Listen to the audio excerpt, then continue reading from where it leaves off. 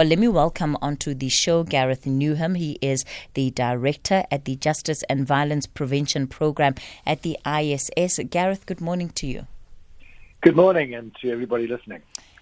It's been a couple of days now that we have been watching the scenes of the looting and the violence and the destruction take place. I imagine that with every passing day, there are new insights that are gained. Somebody like yourself, what have you been watching with interest, and what are some of the analyses that you're bringing to the conversation? Thank you very much. Well, it started in quite a coordinated manner last week. I think around Thursday night we started to see trucks being burnt and pulled over to block roads, cars being burnt. And then there were reports of deliberate incidents of arson and destruction against various properties. There were reports of people in 4x4s with tires going around and setting tires on fire, just block roads, and starting to set buildings on fire. This carried on through Friday, so that by Saturday we started to see in areas where some shops had been burned, that there was then this starting of looting. Over the following week, over the weekend and into this week, this spread quite rapidly across parts of KwaZulu-Natal and Gauteng. We picked up at least 80 different locations where there's been destruction of property and widespread looting and public violence.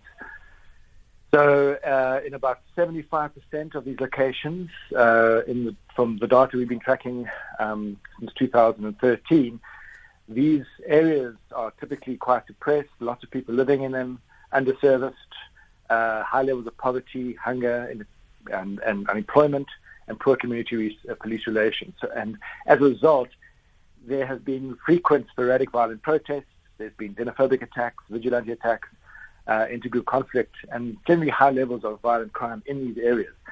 So they were the kind of areas one would expect to see rapid spread of looting, as we've seen. So it was definitely started off with a coordinated attempt to try and cause destruction. It was publicly associated with those that said they wanted to free former President Jacob Zuma. But because of the high levels of unemployment, hunger, and poverty in many of these areas, large groups of people then started to take advantage of the situation to try and loot.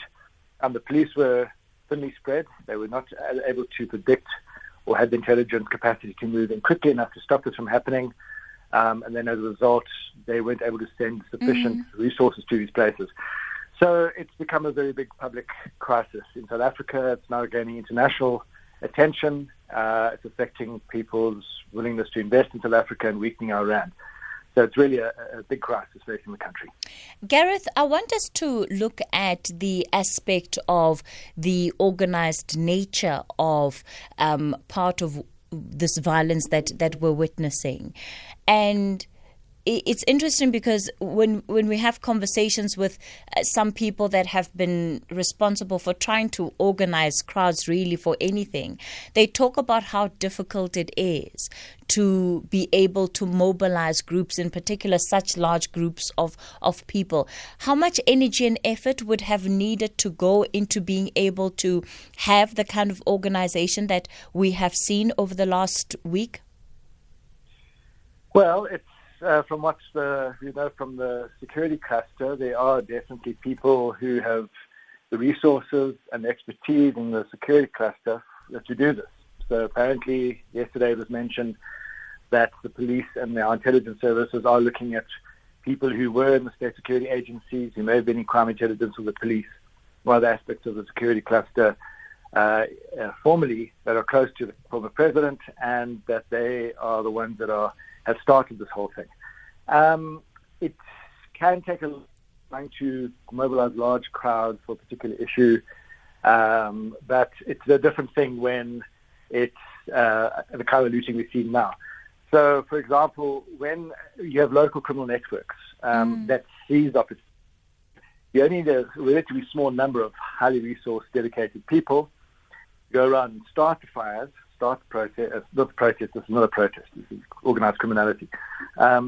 Start getting property destroyed, encouraging looting in certain areas, but then other local networks or criminal networks will step in. So in each case of a looting scenario, most of the time there will be a small group, mostly males, who will then target shops, and then they'll break open the shop, or break open the mall, and others will then storm in and follow them.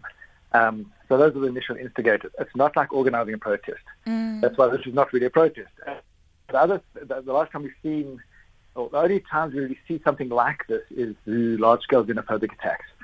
The last time we saw something of this scale was in 2008, when xenophobic attacks started spread across Gauteng and other parts of the country.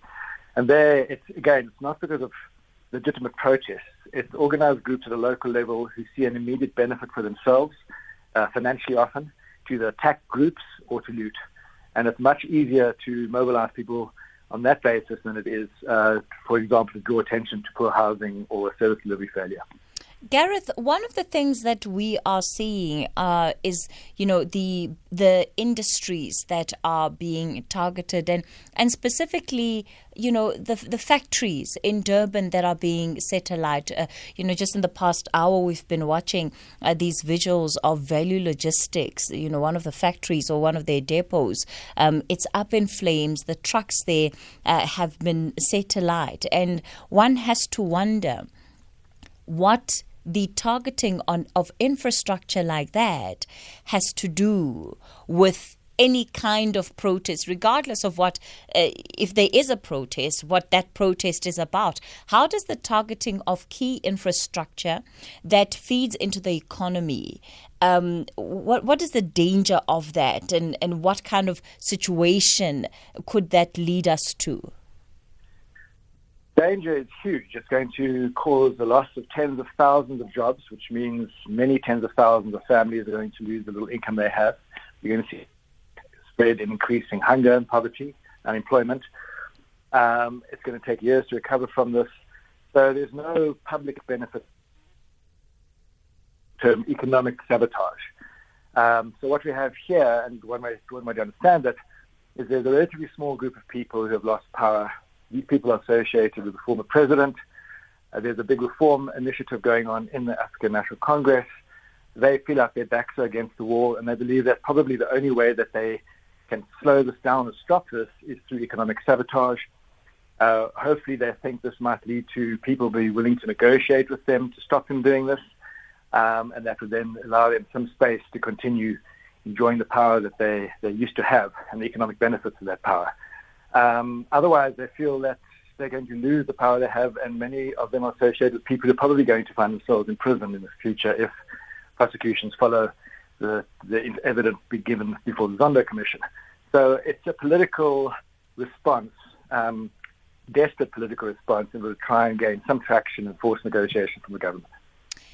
Gareth, in the midst of this, there are expectations on our security forces to be able to prevent the violence, so to be able to prevent the criminality.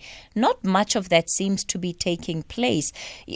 Have you had an opportunity to sit and really understand the fractures within that the criminal justice from the response perspective, and why it is that we are seeing what of the end of it looks like an inaction from the security cluster, or an incapacity to deal with this moment?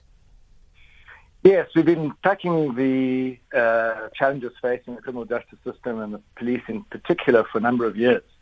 And I think that if it's true that the instigators are people who used to be in that system, and they'll be very aware of how weak the system is, because they were instrumental in weakening the criminal justice system during former President Zuma's tenure.